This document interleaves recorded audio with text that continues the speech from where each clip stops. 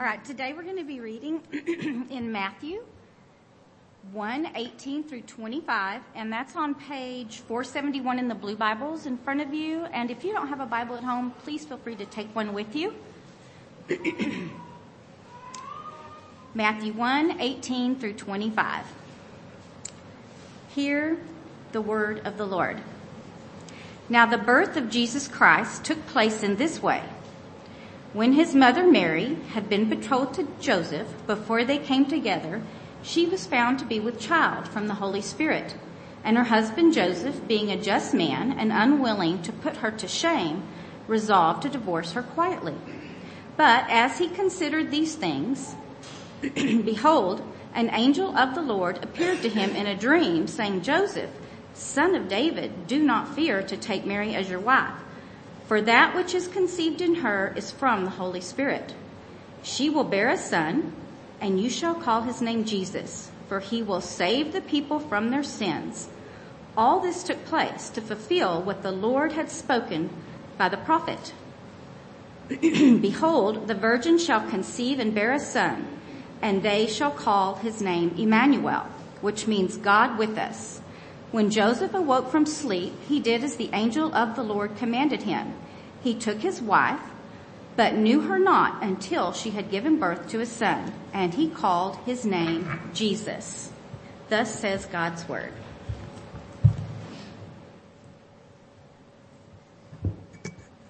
Pray with me as we go into the word of God today. Father, thank you so much for just the privilege that so many of us so often just can forget that is a privilege, that we can gather freely without fear of persecution and proclaim your word, to hear your word, to meditate on your word, study your word.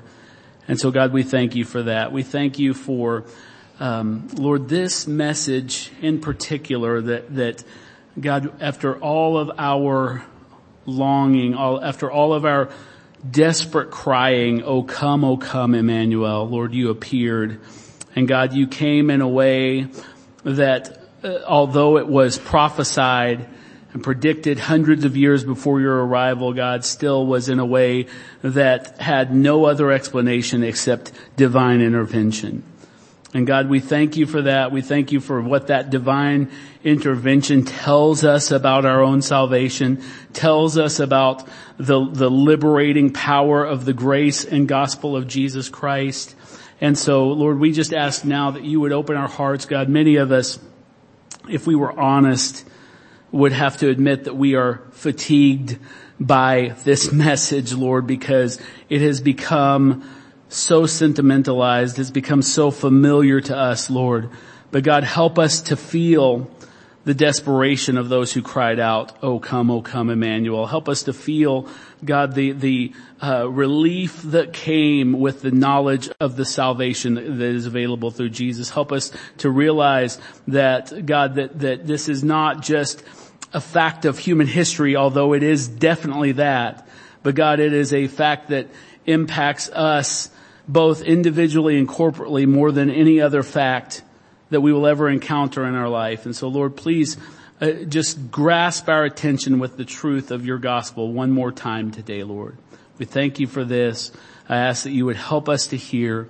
Help me to speak, Lord, to do so in a way that honors you. In Jesus' name we pray. Amen. You can be seated. Ginger, would you hand me my glasses? I think they should be right there or just in the, thank you. I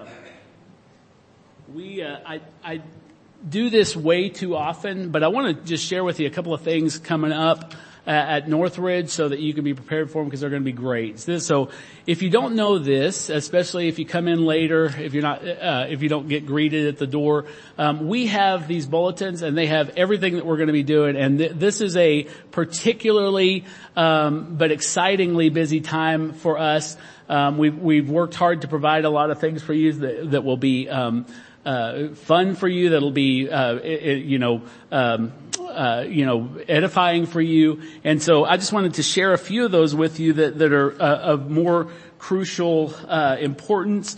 The first is that we are in January, we are having another new members class. I know that there's a lot of you that have been here for several months and we haven't had one. And our new members classes aren't to make you members, but to let you hear our story, hear what our values are, ask any questions that you might have been stockpiling, and just kind of do one more good round of kicking the tires and see if you want to become a member, a recognized member of Northridge Life Church. And we're going to be having those classes on the 14th and 21st of January. What we'll do is we'll meet at 8:30 in the morning in the Treehouse room. We'll meet right before church, and give you plenty of time to answer questions, meet those of us that are there. And so, we really hope that if you are not yet a member of Northridge Life Church, that you would take that very seriously. We take membership very seriously here. And so we want to encourage you strongly to participate in that. There's a sign-up sheet in the foyer. Please don't wait till January, 13th. Please sign up today so that we can get you on the list and do that.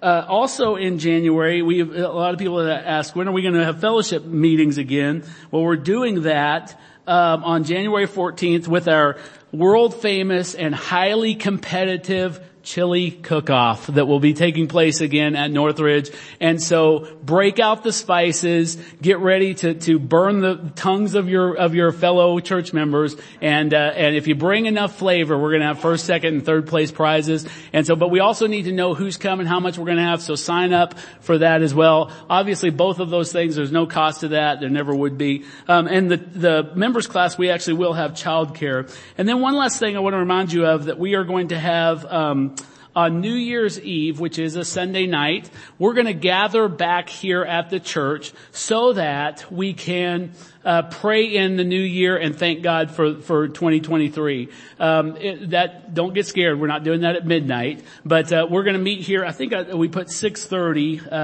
6:30 here at the church. And we'll just spend about an hour or so, worshiping, thanking God for the last year, praying for the new year, and kind of starting our year that way. It gives you plenty of time. If you have other things to do that night, you'll have time. But if you don't have anything to do, it's really important information.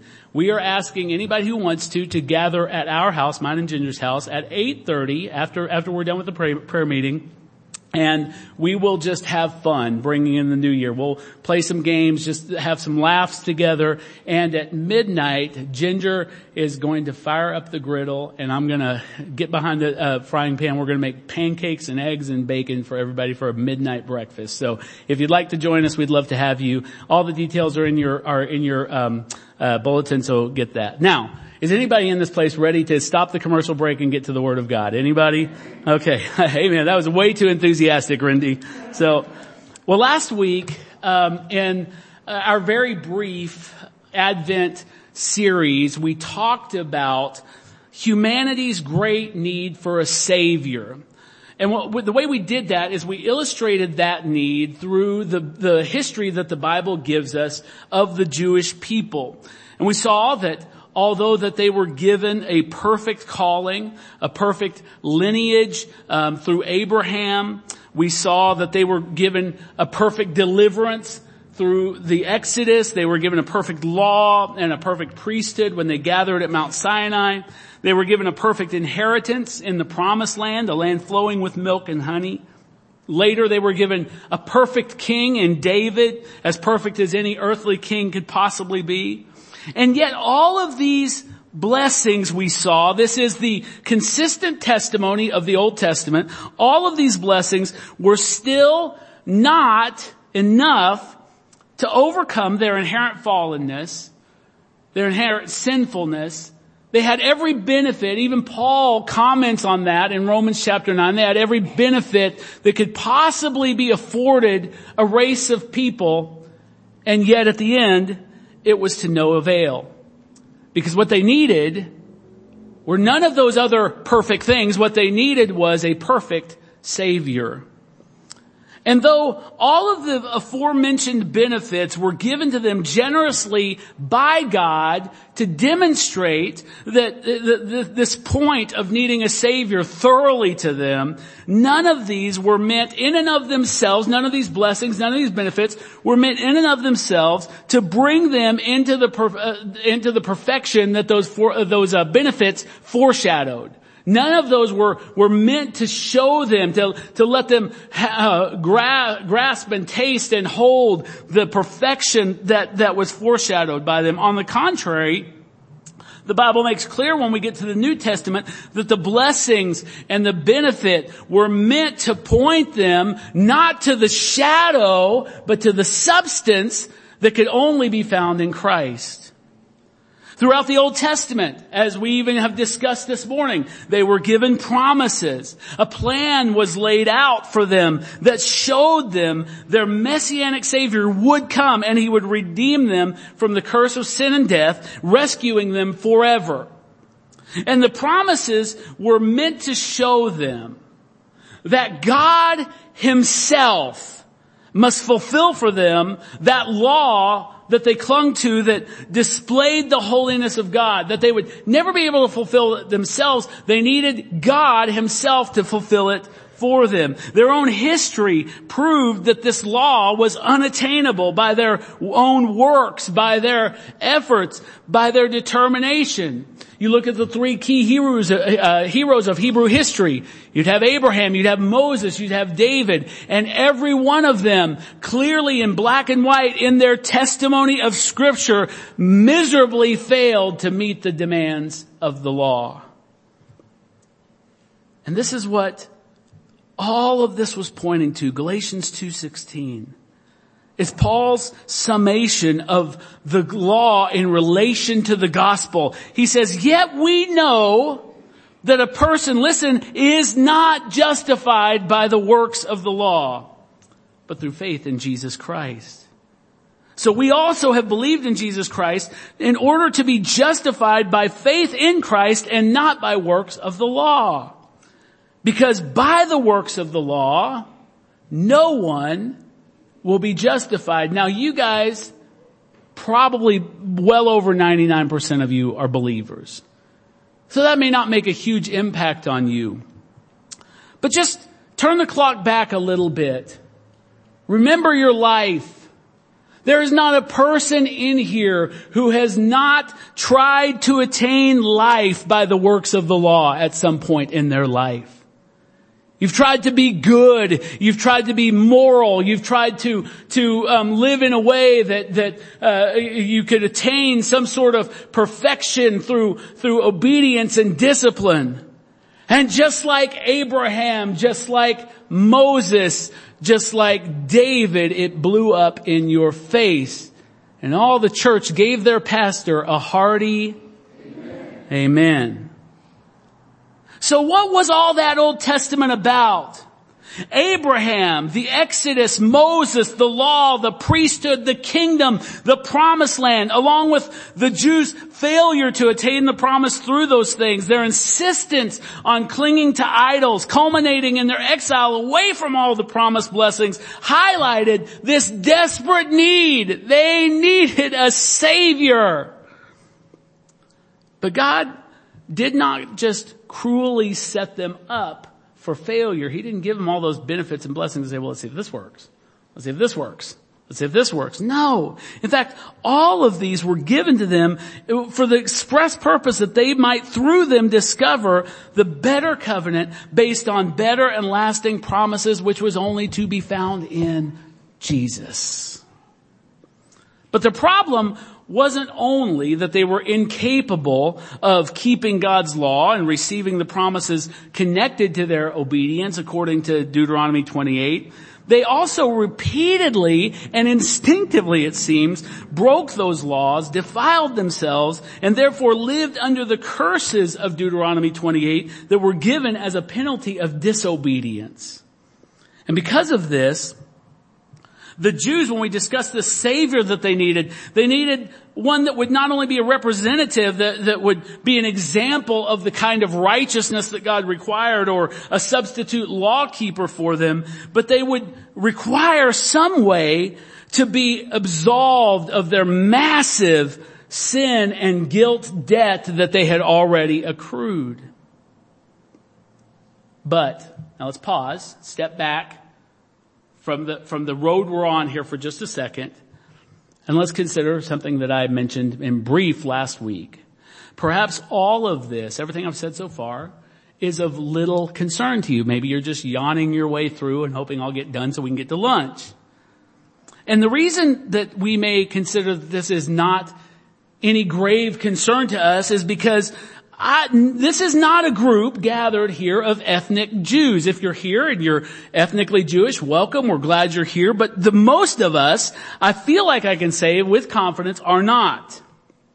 And therefore perhaps we can claim, not being ethnic Jews, that we're exempt from all the demands that came roaring down from Mount Sinai. But see, to think that way would be to misunderstand what God was doing. He was calling not just the Jewish nation, but the whole world to faith in Christ through his dealings with the Jews. That's what the Jewish nation was all about. The Bible told them in the Bible they were told that they would be a light to whom? To the Gentiles. And so we can't just dismiss things that were specifically given to the Jews because we're not Jews.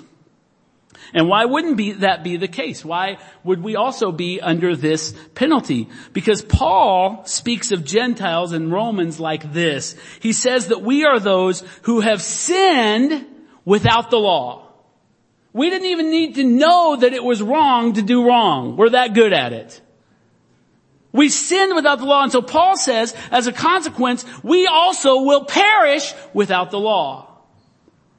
While those Jews who sinned under the law will be judged by the law and perish under the law. So because the law is holy and a representation of God's holiness, none of us will be spared, Jew or Gentile, from the weight of the law.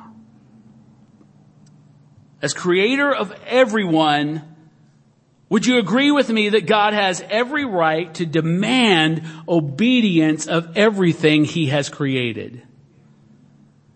Ephesians 2:12 gives us a really good snapshot of who we are in this equation of Jew and Gentile, and how what life was like for Gentiles before the cross. Paul says this, remember, speaking to Gentiles, that you were at that time separated from Christ. You were alienated from the commonwealth of Israel and strangers to the covenant of promise. Having, listen to this devastating last line, having no hope and without God in the world. As Gentile sinners, we were desperate as those who lived under the law. In fact, we were more desperate. We had no hope. We were alienated from God. Gentiles should logically have no hope of salvation. Do you ever think about that as a Gentile? We don't even think in terms of Jew or Gentile anymore, but as a Gentile, logically, if you read just the first 39 books of the Bible, you should have no hope of salvation. We were separated from Christ because we were alienated from God's chosen people. That's the reason we were separated from Christ. Why? Because Christ was what came to God's chosen people. Christ was born of God's chosen people, but we were alienated from him because we weren't a part of the commonwealth of Israel. And therefore, because we were alienated, we had no access to the blessings and the benefits that I mentioned earlier. Christ, you'll recall, told a Gentile woman, the Canaanite woman, what did he tell her? I have come to the lost sheep of the house of Israel. No hope for the Gentiles. But see, God's marvelous plan. You will be a light to the Gentiles. make known his deeds, we read during prayer time, among the nations. Not the nation, the nations. God's marvelous plan was designed. Now listen carefully to what I'm about to say, because this is for the last 100 years of the church, 150 years of the church, has been a huge point of confusion. God's marvelous plan was designed so that the redemption of the true spiritual Israel, which is the church, by that redemption, peoples from every nation could be grafted into the vine of Israel, his chosen people, becoming true, not imaginary, spiritual Jews, regardless of their national or ethnic heritage. This message of who the Jews really are is the heart of the gospel. It's the heart of the gospel. Because if now you see what's going on in Israel or whatever, and you imagine that those are God's chosen people, you are estimating yourself way too low. You too, because of the redemptive work of Christ, are God's chosen people. Y'all are way too quiet, making me really nervous. See, some Gentile Christians seem to think that Christ's work somehow just surpasses the Jews and makes them of no importance. Paul would face that even in his day. He said, what benefit is there to being Jewish? And you know what his answer was? Much in every way. And so we imagine that they have no importance in the economy of God's redemptive work. But other people think God's real work, and he's being really nice to the church, but his real work is with the ethnic Jews from the nation of Israel. But let me tell you something really clearly. Please hear me, and I'll defend it with my last breath from the scriptures. Both of those viewpoints are wrong. They're both wrong. See, Christ's incarnation, his life, his death, his resurrection, his ascension to the right hand of the Father was so that Israel, his one chosen forever people, might be revealed. It's so that the world and the kingdom of darkness would know who the real Israel was. And let me tell you something. Being a part of Israel, being a Jew indeed, as Paul says it, has nothing to do with Abraham's natural lineage. It has nothing to rigorously keeping the strictness of the Mosaic law. Nothing whatsoever. But it has everything to do with coming to God in faith. Now I'm going to tell you how much I love you this morning. I had probably 10, I'm not joking, proof text to make this point, because I'm very passionate about this point. Those of you who have sat at my house talking theology know that I'm very passionate about this point. Because I love you, I pared it down to 2. Okay? So, but if you say, I don't know about this, your distinction between Jews and Gentiles, meet me, we'll go through all of them, and probably far more than 10. But let's just start with Romans chapter 2, verse 28. In fact, look it up. Go ahead and look it up. Grab your Bibles, look it up. Romans chapter 2, verse 28. And in fact, I'll give you the second one so you can stick your finger in there and we'll read it together in a minute. From there, go to Galatians chapter 3.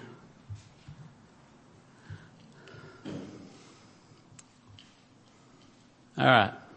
Let's start with Romans chapter 2, verse 28 and 29. Listen to this. For no one is a Jew who is merely one outwardly. Nor is circumcision, which is, what is circumcision? Circumcision is the defining external mark of faithful Judaism. Nor is circumcision outward and physical. Well, then what is it, Paul? Verse 29. But a Jew is one inwardly. And circumcision is a matter of the heart, not the cutting away the flesh, but the cutting away of sin from the heart. By the Spirit, not by the letter. His praise is not from man for his piety, but it is from God for his faith. It's pretty clear to me. But let's give you one more. The mouths of two or three witnesses. Galatians chapter 3, verse 7 beginning. Listen to how Paul defines Jews. Know then that it is those of what? Say it louder. Faith. Those of faith who are the sons of Abraham. And the scripture, foreseeing that God would justify the Gentiles by faith, preached the gospel beforehand to Abraham, saying, in you shall all the nations be blessed. Not just one nation, but all the nations be blessed. Red and yellow, black and white, they are precious in his sight. So then, Paul concludes, those who are of faith are blessed along with Abraham, the man of faith. So the question to be resolved by us is not how do Jewish and Gentile Christians differ, but rather, who are the Jews? Who are the chosen people? Who are they truly through the gospel? And this question that you may have never considered before, even though you might have been a Christian for decades, is of utmost importance because without it, we can never, ever approach appreciating truly what Christ has done for us. What Christ has done for us is that those of us who have no logical claim to salvation through Christ, we were outcasts, we have been welcomed in. We who were alienated from Christ, strangers to the covenant, we have now partaken of the covenant shared by all of God's people. What greater purpose to rejoice this Christmas? Peace on earth, goodwill to whom? No, just Jewish men. No, all men. And this brings us to consider now. You guys probably forgot what my text was. But now we'll consider the advent of Jesus Christ with that kind of a setup. Don't you hate it when a pastor takes a 20-minute introduction to his message? There are two accounts of Jesus' birth in the Gospels, as you may know. They're the abbreviated one we read from in Matthew this morning, and then a more extended version found in the Gospel of Luke. And each one brings a unique perspective and different details that together form an amazing incarnation narrative.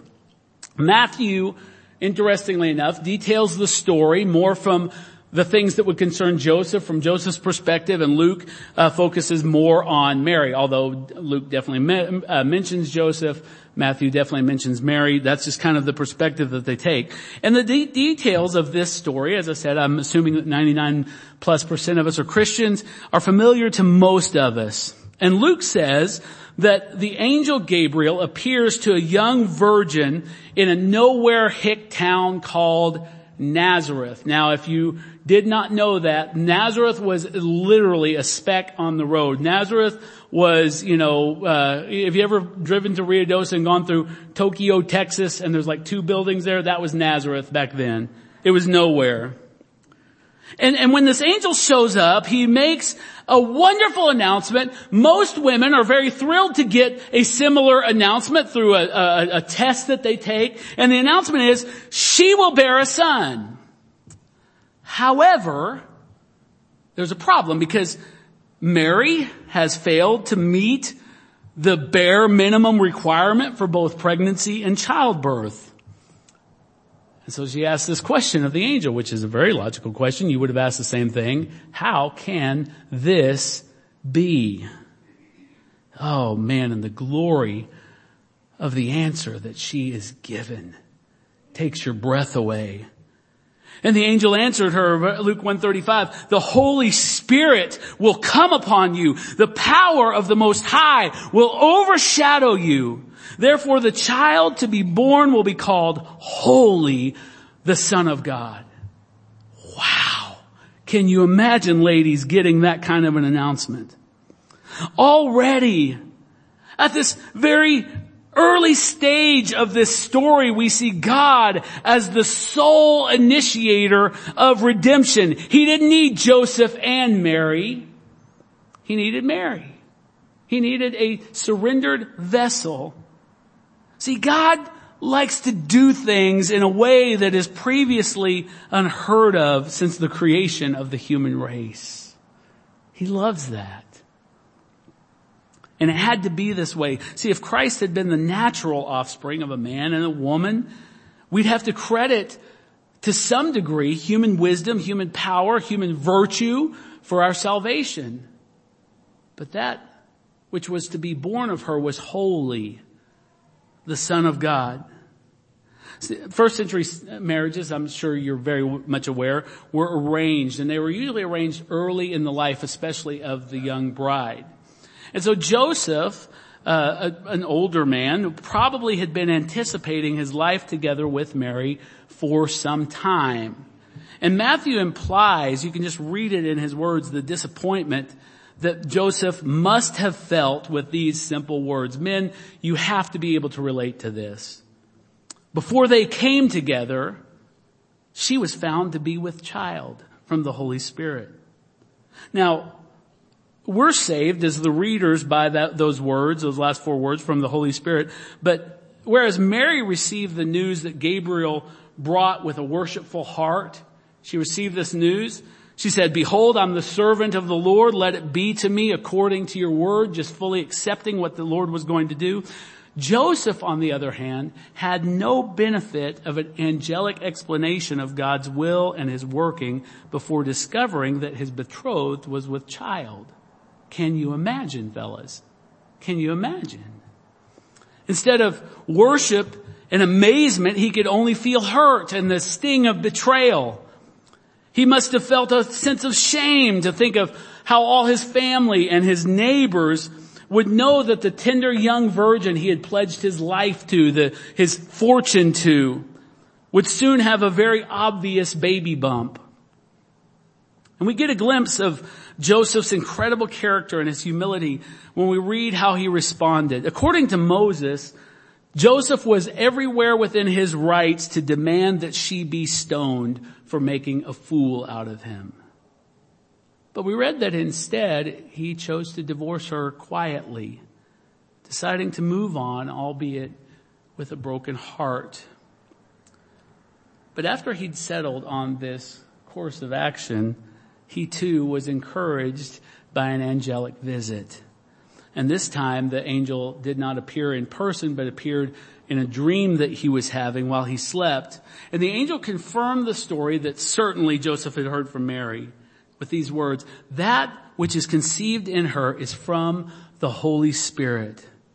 But he didn't just receive that comforting bit. He also received clear instructions. He was told to name the child Yeshua, or Jesus in Latin. The reason the naming of the child wasn't left to Joseph or Mary, they didn't say, name him whatever, Joseph Jr., name him whatever you want to name him. The reason that wasn't left to Joseph or Mary is because the very name of Jesus is prophetic. Jesus is the Latin version that most of us have adopted. Yeshua is Hebrew. And it's the same name, I've said this before at Advent, it's the same name as Joshua in English. Now, do you guys remember Joshua in the Bible? Jesus, therefore, Joshua, was named after the one who brought Israel where? Into their inheritance. After years of wandering, that Joshua brought the children of Israel out of their desert wanderings, 40 years. Tramping through the sand of the desert, and Joshua brought them out, took them across the Jordan River and into the promised land. And in this same way, all of those promises made to the Jews would find their fulfillment in this, that Christ would bring his people out of the desert of sin and baptize them into eternal life. And this is clearly indicated by the meaning of the name given by the angel. This is what Matthew 1:21, which we read, said, "She will bear a son, and you shall call his name Jesus, for he will save his people from their sins." Joshua, Yeshua, Jesus, all mean the same thing. Yahweh saves. Now just think about that for a minute. Yahweh saves. His name given was not the law saves. It wasn't the priestly sacrifice saves. It wasn't your ancestry through Abraham saves. It was Yahweh saves. It can also mean Yahweh is my salvation, like we read from Isaiah today. The very name of Christ that sometimes we use, even as Christians, so flippantly, and the world uses as a swear. The name of Christ declares that salvation can't be earned, but is found in God alone. It is Yahweh who saves. It is Yahweh who is my salvation. To further confirm these incredibly mysterious events that are taking place in the lives of this very confused young couple, to convince them that this isn't mere happenstance, Matthew reminds his readers that God had clearly said, without any kind of mystery, that all of these things would come to pass. Verse 22 of our text today says, all this took place to fulfill what the Lord had spoken by the prophet. Behold, a virgin shall conceive and bear a son, and they shall call his name Emmanuel. And then Matthew, for his non-Jewish readers, gives the benefit of a little translation, and he says, this means God with us. And this is a direct quote from Isaiah 7:14. Now, Isaiah's central theme of his entire book is the saving work of God's suffering servant, the promised Messiah, who we know as Jesus. But the main point of this particular verse isn't that it's some kind of fulfilled prediction of a virgin doing what virgins don't do, and that is giving birth. But rather, the way that the main emphasis, the main thrust of this verse is the way that the virgin's child is identified. Not only is he Yeshua, the Lord is my salvation, but he is Emmanuel, God with us. Yahweh could be our salvation in a million different ways. But the way that Yahweh chose was to be with us. To be with us. He wouldn't speak from the corridors of eternity like when he created the cosmos. He would be with us. Men and women, his friends and his enemies would hear him speak tenderly or sometimes fiercely, depending on the heart that he was addressing or the occasion he was addressing it in. His words would come forth not from a cloud or the sky or the heart of a prophet. His words would come forth from a face that could be seen. God with us. He wouldn't hand down a law from the top of a quaking, smoking, burning mountain commanding that if anyone approached, they should be stoned to death. Instead, Emmanuel would take children in his arms. He would reach out his holy hand and touch cripples and invalids, the blind and the deaf, and they would be healed. He would be so with us that when his friend dies, 4 days after, he's standing at the tomb and he weeps. He was with us. This is the meaning of God with us, of course, but there's so much more. God with us would share our experiences of being tired, even sleepy. He would be hungry. He would be misunderstood. He'd be persecuted. He'd be abandoned and betrayed, things that are common to the experience of every man, every woman, every boy, every girl. He would know every single kind of temptation, and yet, unlike us, he would come away unscathed by sin. He would be God with us because, as Philippians 2 tells us, he would become one of us. But there would even be more than this. God with us would find its greatest expression on a bloody Roman cross on the outskirts of Jerusalem 33 years after his birth. And on that cross, the second person of the Trinity, robed in human flesh bore the sin, the shame, and the guilt of all his people. In this way, he would save his people from their sins. Think again about that meaning of that name that the angels told Joseph. See, he didn't die to save the Jews alone from their sins. He didn't die to save believing Gentiles from their sins apart from the Jews. He died specifically to save his people from their sins. Everyone whom the Father had given him, he says in John chapter 6, would be given, everyone that he had given him would be saved, and every one of them were redeemed on that day he hung on that cross. He will save his people from their sins. He would not save one soul more, nor would he save one soul less. He has saved all his people, and he's still saving them. They're still coming to him. And in this way, now you're going to see where all this was going at the beginning. God has united Jew and Gentile into a single people of God eternally. Not just until the temple is built, not until they start sacrificing again. That's never going to happen. He has united them eternally. Through Christ, he's made an everlasting covenant that will never be amended, never be altered, and certainly never be removed. This is what Galatians again says about this wonderful reality. Listen to this. There is neither Jew nor Gentile. There is neither slave nor free. There is no male and female, for you are all one in Christ Jesus. In 1 Corinthians 15, Paul sums up what is of first importance, his words. He says that what is of first importance is the gospel as it was delivered by the apostles, himself and the other apostles. When he makes reference to the death and the resurrection of Jesus Christ, he asserts that all these events happened, quote, in accordance with the scriptures.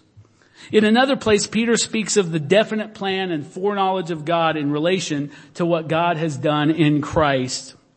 And what does that tell us? That none of these events, from Genesis to Malachi, from Malachi to Revelation, none of the events were arbitrary. God knew exactly what would need to be done when he created the world. He knew exactly what needed to be done before his image bearers fell. He knew what must be done when he called Abraham, when he delivered his people out of Egypt, when he gave them the law and the priesthood, when David was enthroned. He knew exactly what he must do. And none of God's redemptive work in Christ was an alternate emergency plan. He knew before he created anything that he would put his glory, his mercy, his grace on display like nothing else could. He always, from before the beginning of creation, he always intended to magnify the Son to the highest place, bestowing upon him the name which is above all names. So as you celebrate with your families this year for Christmas, remember all that. Remember that baby sitting in a plastic manger on your mantle isn't a seasonal decoration. It's a reminder that against all odds and without regard to passage of time, there is a God who keeps his promises. Amen? There is a God who remembers his people. And there is a God who will not suffer one of them to be lost. Will you stand with me?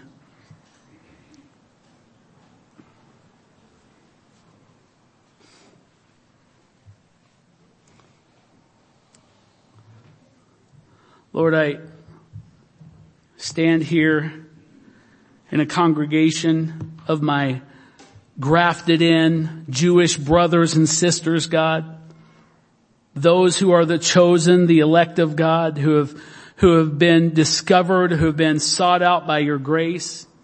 And Lord, we thank you that you have made the two one, the Jew, the Gentile. You've broken down the middle wall of separation between them, as you have said, and you did this, God, through your infinitely perfect plan that you displayed in Jesus, that he showed us on the cross, that he showed us by walking out of the tomb, as he showed us as he ascended to the right hand of power in the heavens. And we thank you for that, God. What a great, great, great, infinitely great blessing. God, we don't even have the words, God, because we don't have the words, because we don't have the capacity for the emotion that is required to express our gratitude. Lord, you've given us eternity so that we can just continue to express our gratitude, our praise to you for what you've done. But Lord, we don't want to wait till eternity. We don't want to wait till we pass from this life to the next. Lord, we pray that you would help us to redeem this Christmas season by thinking past the manger, rejoicing in the manger, rejoicing in Bethlehem, rejoicing in the angel choir, rejoicing in the wise men, all of those things, but God, to look past them, to see that little baby, that infant baby was destined for the cross.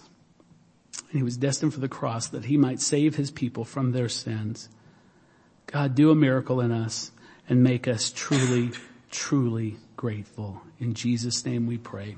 Amen.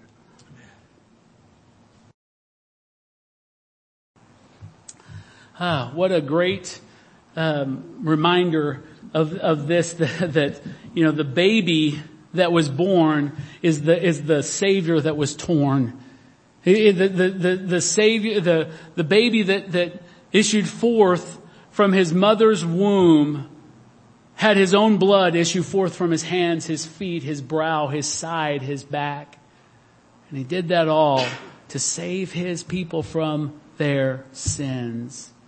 And so he so graciously, so lovingly gave us this means of grace, this reminder, this covenant renewal service to connect with his risen, resurrected body in heaven by an action of the Holy Spirit. And so we want you to, if you're a believer in Jesus, to come with joy to the world in your heart and receive these elements and take them and give thanks for them. We always say this, and I just want to say, if you're here and you don't know Christ, don't partake. Because it is, you are not, in your unbelief, in your sin, you are not his people. You have not been saved from your sins. Now the proof of that will be if you persist in your sin. But if today you will humble your heart and repent before Christ and ask for his salvation, then you will demonstrate that you are in fact his people, and that he will receive you into his eternal kingdom forever. And if you need to know how to do that, if you want help knowing what that looks like, what that looks like in a life that turns from sin, you can come see Pastor Gabriel or myself, and we would love to talk to you about that. But for the rest of you, come receive these elements, take them back to your seats, and we'll take them together in just a moment. The Apostle Paul has given us these familiar words that we read almost every week. For I received from the Lord what I also delivered to you, that the Lord Jesus, on the night when he was betrayed, took bread, and when he had given thanks, he broke it, and he said, "This is my body, which is for you. Do this in remembrance of me." Let's partake of the bread. In the same way also he took the cup after supper, saying, "This cup is the new covenant in my blood. Do this as often as you drink it in remembrance of me. For as often as you eat this bread and drink this cup, you proclaim the Lord's death until he comes." Let's partake of the cup together. Now let's give thanks. Father, thank you so much for the gift of Jesus. Thank you for a promise that existed thousands of years before his appearance, that the seed of the woman would crush the head of the serpent. And God, I thank you that we live in a time that through grace, through mercy, we dance on the head of the serpent along with our Savior Jesus. And Lord, I pray that you would just help us, Lord, to look to you, to rejoice in you, to thank you over and over again this holiday season for what you've done. Every time we see a nativity scene, let our hearts be filled with worship. Every time we're in Costco or Hobby Lobby and we hear those glorious songs, those hymns of praise, let us stop it in our hearts, just worship, Lord. For those that instead of being just familiar and dead to those things, God, help us, Lord God, to rejoice that you have saved your people from their sins, including us who you chose before the foundation of the world, along with every believing Jew. And we thank you for this in Jesus' name. Amen. If you would place your hands in a receiving position, I just want to read this benediction over you. So simple, from the Apostle Paul to Timothy. This saying is trustworthy and deserving of full acceptance, that Christ Jesus came into the world to save sinners, of whom I am the foremost. In the name of the Father, in the name of the Son, in the name of the Holy Spirit. Amen. You're dismissed.